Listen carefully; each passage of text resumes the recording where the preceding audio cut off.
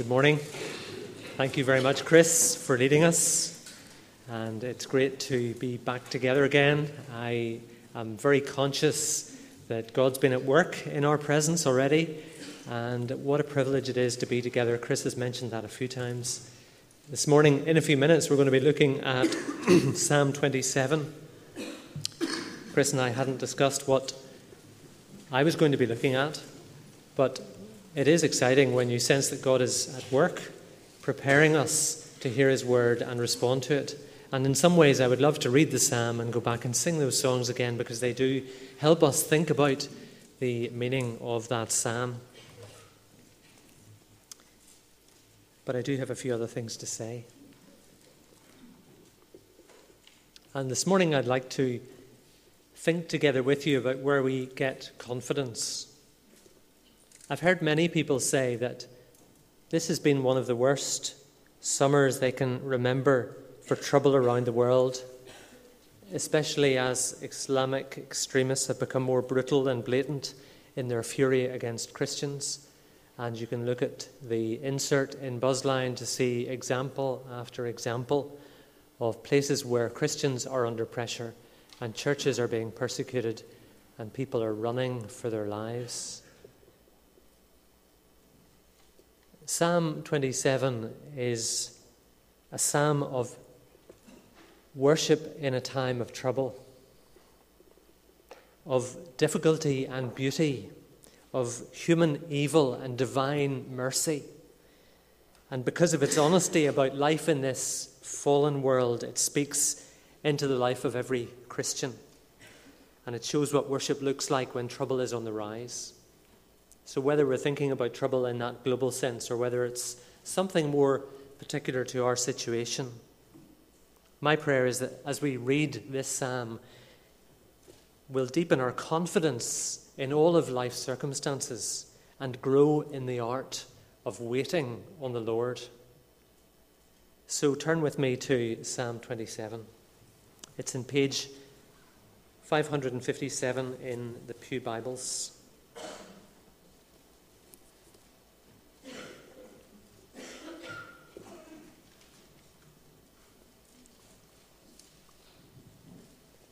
The Lord is my light and my salvation.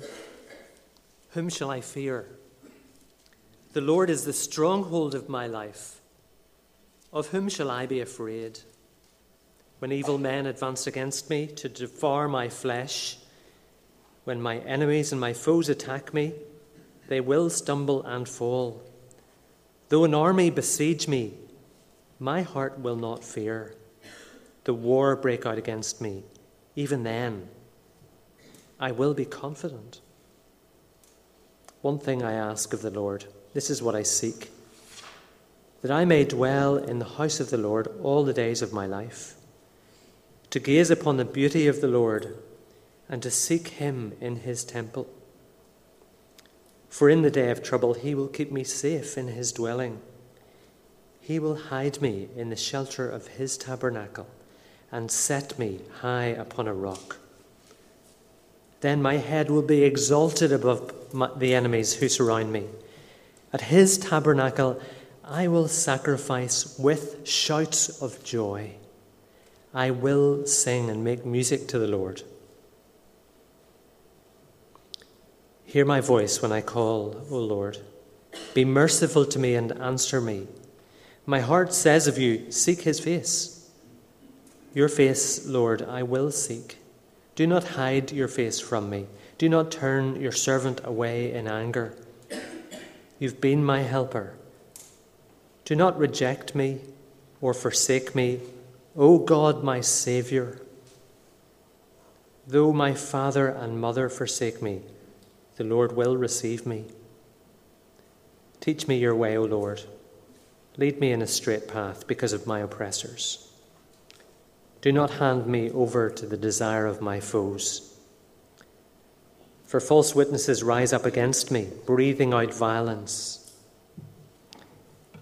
I am still confident of this, that I will see the goodness of the Lord in the land of the living. Wait for the Lord. Be strong and take heart. and wait for the Lord. And this is God's word.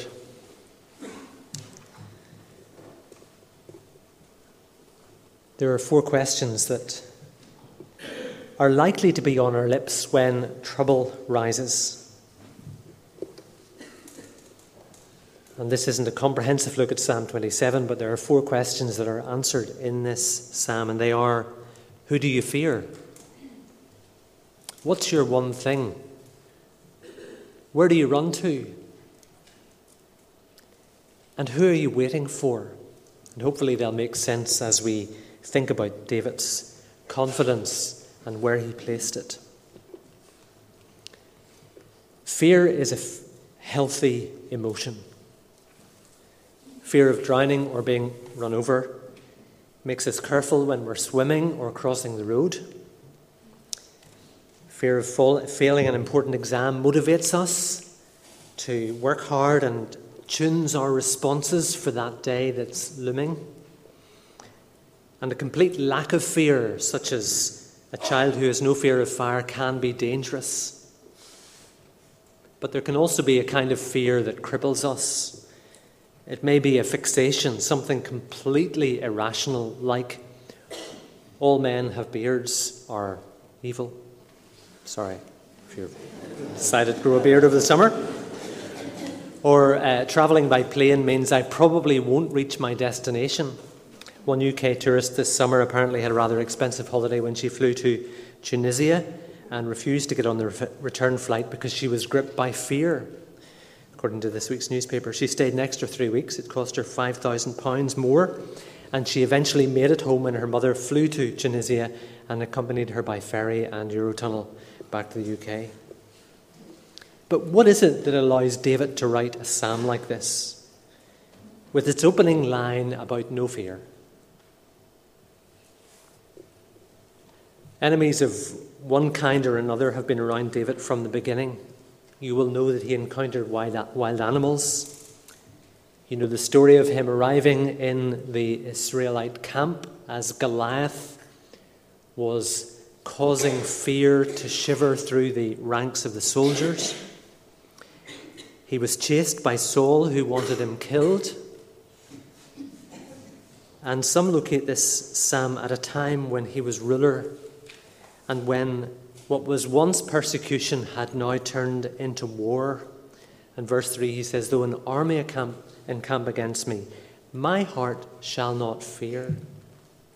This isn't the kind of power of positive thinking that American sportswear designers say we should be full of and do crazy things on skateboards. This is a settled confidence, but where does it come from? I think one of the lessons of this psalm is that trust is not just an entry requirement for a Christian that gets left behind as you progress in the Christian life. It's followed by more demanding changes. And the first half of the psalm is buoyant and upbeat, and David rejoices at all of that confidence that he has as he thinks about the way in which God has led him. But then it seems the second half of the psalm becomes threatening as more difficulties encroach around him. But what affects him more than any enemy is the presence of the Lord as his light and his salvation, the stronghold of his life. All sorts of crazy things happen to him, from flesh-eating assailants to security threats against the whole nation. But his confidence rests on God, who is looking after him. That knowledge that nothing compares to his security of David's body and soul. What about our security systems? There's a variety of security systems we can look at in our lives. We thought we were well prepared for our holiday this summer with our travel insurance, our breakdown cover, our confidence to head into the Alps with our tent and bicycles. I'll not give you the full story. I know some of you have had it from Amy. but we were aware of how vulnerable we were, no matter how many policies we had or what we thought we knew about the mountains. And this week I've been reciting verse 1 of this psalm as I've woken up. And it's like an anchor that seems to prove itself as storms increase. And I suggest it, maybe this week of returning to work and school and challenges, to take that first verse of Psalm 27 and recite it as you wake up in the morning. The Lord is my light and my salvation. Whom shall I fear? The Lord is the stronghold of my life. Of whom shall I be afraid? As we head into another church year, who will you fear? Well, David's away. You might fear that many of the preachers we have will not understand what we need. How will we cope if lots more people arrive in this building and we don't have room to manage in our present facilities? The Lord is my light and my salvation. Whom shall I fear? Or maybe personal threats have been reaching a point where you wonder how you will survive at work, at home, in my studies, financially. Fear is a good, healthy emotion, and sometimes it can motivate and inspire change. But above all, the Lord is my light and my salvation. Whom shall I fear? In our hearts, we know that the typical places that we look for security really offer very little of what we truly seek. We'll only know the rest and security that we seek when we embrace the incredible reality that we are children of God. And if you're God's child, then you are the object of his love. The one who rules everything. There's no situation, no location, no relationship where he's not present. There is nothing that is outside of his control. And it's impossible for what he desires and has chosen and planned not to come into being. He's perfect in every way. He's the beginning and the center of everything that's good and wise and loving and true, and he never forgets. Ephesians chapter 1 says that he exercises this rule, but why does he do it? Why is he in control of all things? God placed all things under his feet and appointed him to be head over everything for the church, which is his body, the fullness of him who fills everything in every way. You're not secure because you have control or understanding. You are secure even if you're weak and imperfect and short-sighted. And that's for one reason, and it is that God is your Father. He will never leave your side. He will never fail to provide. And he has the power to do it. The Lord is my light and my salvation. Whom shall I fear? The Lord is the stronghold of my life. Of whom shall I be afraid?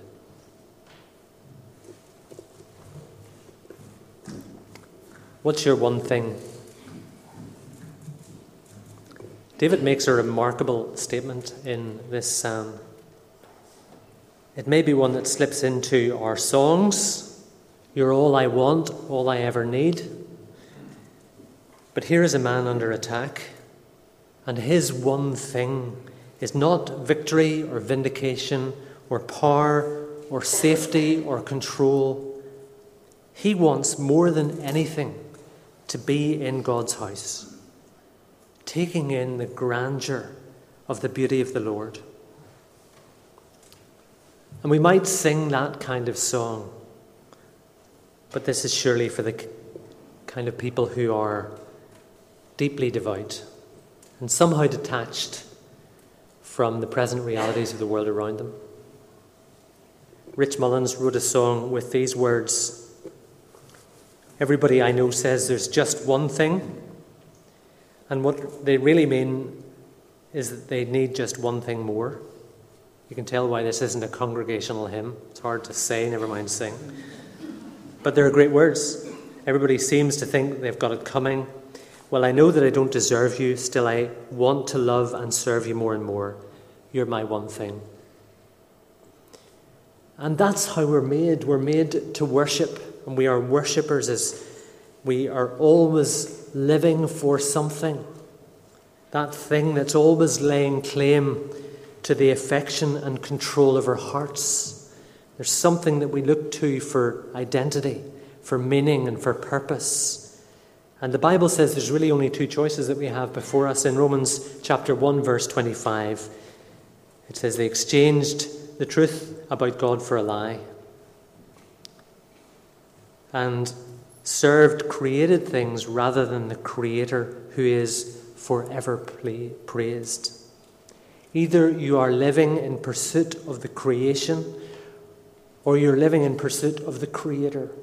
Those are the choices. You're looking for satisfaction and meaning in the physical created world around you, or finding it in the Lord. Does that sound so spiritual as to be impractical? Well, what is the one thing that would change my life? What's my heart craving? What is that one thing that you would struggle to live without? Because whatever it is, that one thing controls your heart. Whatever controls your heart directs your words and your choices and your actions. So here is my one thing test. It's not an exam, but it is an opportunity to ask ourselves, what is controlling us? What's driving us? We say to ourselves, life has meaning and I have worth if only I have blank in my life. And what is that blank? As Rich Mullins says, the list is virtually endless. It's one thing more. But maybe it is something like this. And here's a small selection to help you think. Maybe it's power. I have worth when I have power and influence over others. Or if I'm loved and respected by him or by her. Or if only I had that particular look or image. Or if there's somebody there to keep me safe. Or perhaps the opposite. If I'm free of any responsibility to answer or care for anybody. Or maybe if a professional group or a social group let me into their circle, I'm included. That's what I need. Or if I'm recognized for all of my accomplishments, I can do it. Or if my children or my parents are happy with me, that would be enough. Or if people need me. Or maybe even this. If I'm hurting or having a problem, then I'm worthy of love or free from guilt. And in every situation and relationship, there is this one thing struggle being fought over your heart and mind.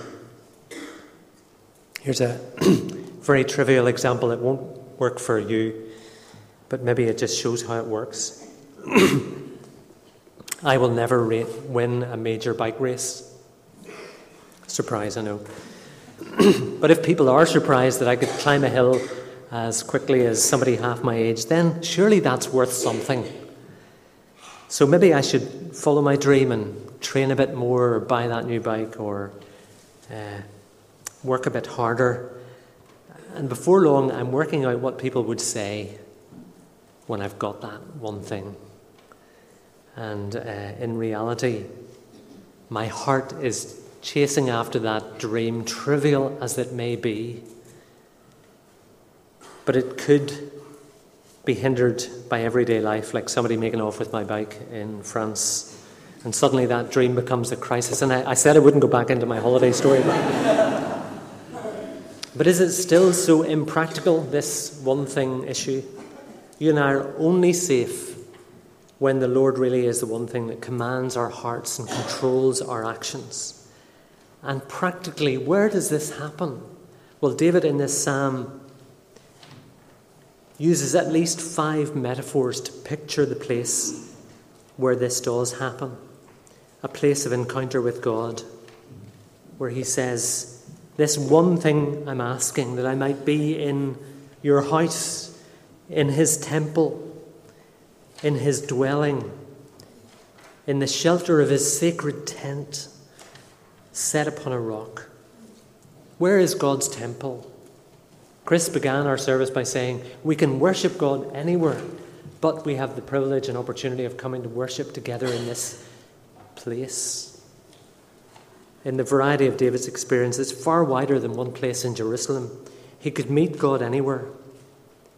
But 2 Corinthians 6 says, we are the temple of the living God. And while we can enjoy God's presence anywhere, this gathering is the place where we can gaze upon his beauty and listen to his voice and praise him for the way that he's taking first place in the lives of each other around us. Think about it this way. I could bump into my GP down the street or in Tesco's and he'd be my doctor. But it's in his surgery that he meets me as his doctor, as my doctor. And we can meet God anywhere, but there is something different about being with his people, which is the reason why Hebrews says, let us not give up meeting together, because it's here that we meet God in a way that helps us see his glory and worship his greatness. Yes, we live every day in God's presence and we know him at every moment. But we come together this morning as, how does it described in Ephesians, living stones being built together into a holy temple where God dwells by his Spirit.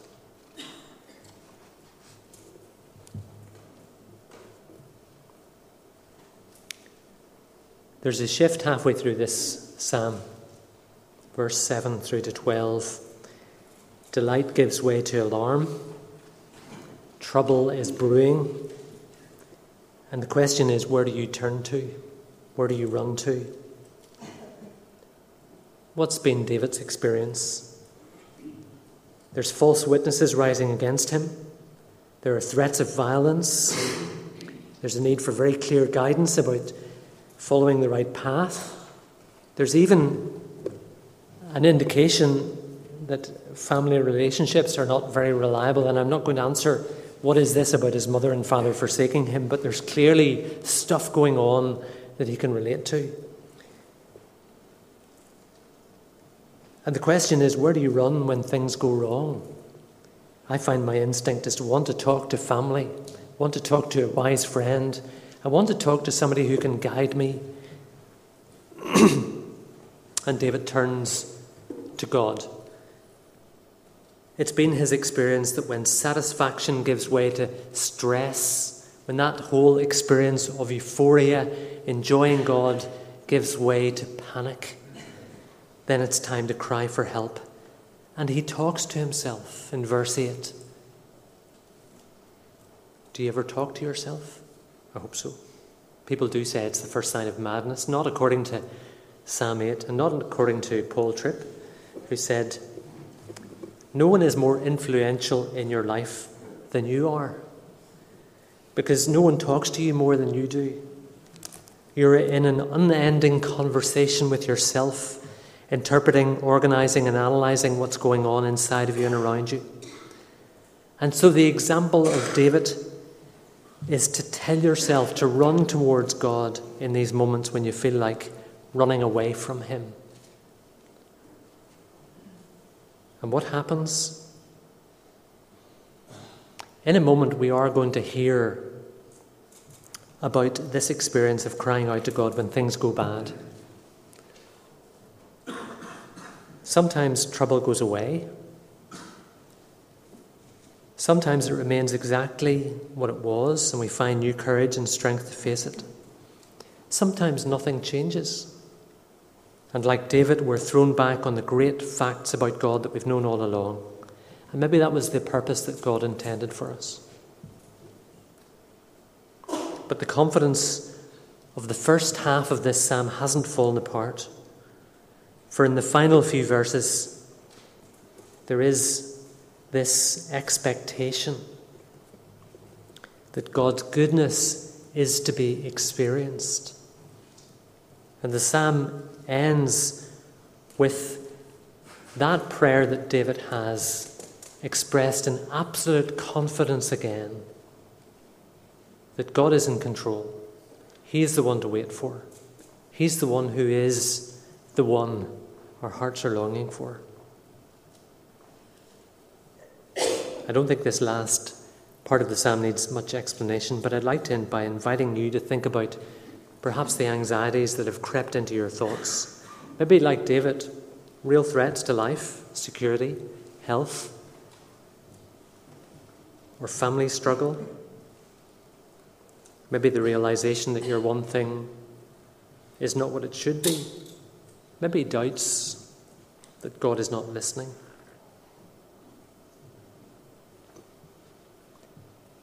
I've asked Heather Law if she's here. Would she share just in a few minutes something of her experience of this psalm? And many of you will know that we've been receiving updates from Heather about her brother Stuart. And she always quoted the last two verses of Psalm 27. So I asked Heather, would she come and tell us a bit about what this psalm means? Okay, thank you, Heather. And after this, we're going to join together in worshipping. I've written most of this down in case I lose track. 30th of January 2013, I came out of the cinema watching Les Mis to a call to tell me that my brother had cancer. I just wept in front of my friend Rosie. Instead of going home, I went home to my parents' house and I continued to weep. That night I wept, the next day I wept. I was devastated to see my parents and their heartbrokenness over the news that their son, their baby son, really was dying. Stuart was 41 when he was diagnosed with cancer in his colon that had spread into his liver and the surrounding lymph nodes. The consultant, as he spoke to Stuart about his illness, had said that they wish they had found his illness earlier. Stuart, ever the practical person, had turned around and asked the consultant could he help him fill in his life insurance policy. Stuart believed he was going to die and die soon, and the logic of his diagnosis would have said the same.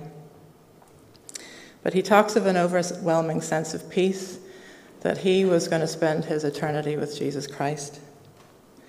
But his one earthly concern was his wife Elizabeth, his then 14-year-old son Samuel, and his 9-year-old daughter Hannah. As I wrote an email out to tell people about the news, this verse became my standard. It became the thing that I broadened my stance and decided to believe in.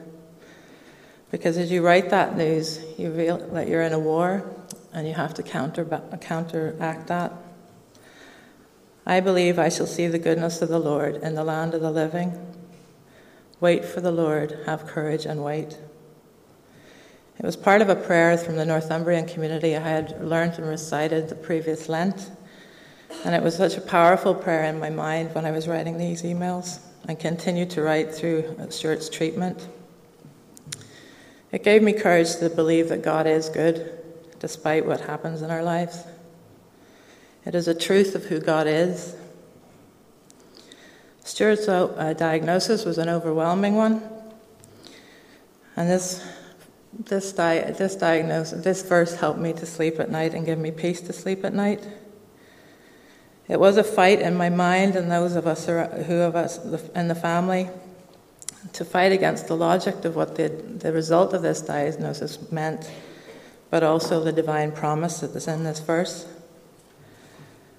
To see God's goodness, we usually see it in eternal terms, but I believe that we would see it and hope to see it in the present day life that we live in today, because that's what the verse says. It was a challenge to see my parents in such distress, to go over to England with my parents and see my brother in a shrunken frame. He's a big guy. He's bigger than me. When I saw my sister-in-law exhausted from lack of sleep and stress and wondering what was going to happen to her and her family, when I saw them as parents having to tell their children, no matter the outcome of their illness, that Jesus actually still loved them as children. And when I saw and heard about Samuel and Hannah hiding under the cupboard in the stairs in the church, away from sympathetic eyes and tearful adults, that again hurt and was a challenge to see that happening to my niece and nephew. It was a weight. Stuart's liver was not operable. It is extended at such a size because of the size of the tumours in it. So we had to wait to see if there was treatment. We had to wait to see if the treatment would work. We had to wait to see when the treatment would start. We waited 7 months for the results of the chemo to see if they reduced the tumours to a stage that they could at least operate on the liver. Stuart got on to a trial treatment that was risky, uncertain, but had some good results. It punctured one of his main arteries in the first attempt, so the second attempt we didn't know if it was going to happen. We had to wait as Stuart came out of an operation where 60% of his liver was removed. We had to wait to see if his colon would function after 10 inches or 10 centimeters of that was removed. And we had to wait to see if the swollen lymph glands and the biopsies of them actually proved that he was cancer-free. I believe I shall see the goodness of the Lord in the land of the living. Wait for the Lord. Have courage and wait. I have to say that daily we were impatient. We had raised hopes and dashed hopes. There was lots of tears. My brother was angry at different points of this. But we kept seeing God's goodness in many dark days. So many people praying for us from here to England, the rest of Britain, Ireland, Australia, the Philippines, Uganda, Mozambique, right across the world. The church that Stuart and Elizabeth went to, becoming their family, because we couldn't be present all the time, taking the meals, looking after the children, taking Elizabeth to hospital, visiting Stuart. We saw a village that they belonged to opening up their homes, and we saw people from other faiths saying, "We'll be saying a prayer for your brother." We saw Stuart, who wasn't the only member in the church to have cancer, actually have companionship in the church with people who were suffering from cancer. And he would say that that was one of the great things because he never felt alone. We saw Stuart's employers, after 6 months not having his wages, but deciding to pay him another full 6 months in full pay. And we saw medical staff give of themselves. And we know that Stuart was sick in the right place because he was never more than half an hour from any of the treatment that he was receiving. We saw a family of 4 become much closer together in Jesus Christ. And we saw a 14-year-old hold his 9-year-old sister and comforting her. And we have seen the goodness of the Lord. And at the end of January this year, my brother was declared cancer-free. I believe I shall see the goodness of the Lord in the land of the living. Have courage and wait on the Lord. It is a sacrifice to declare God's goodness, but there is great comfort that comes from it, and we certainly as a family have felt that. We have been strengthened by His Spirit, and we know that we were in a battle, and we continue to be because he still has to have scanned every 2 months to see that he continues to be cancer-free. We have our father now who has also got cancer and receiving treatment. But we believe in the goodness of the Lord in the land of the living. Have courage and wait upon the Lord.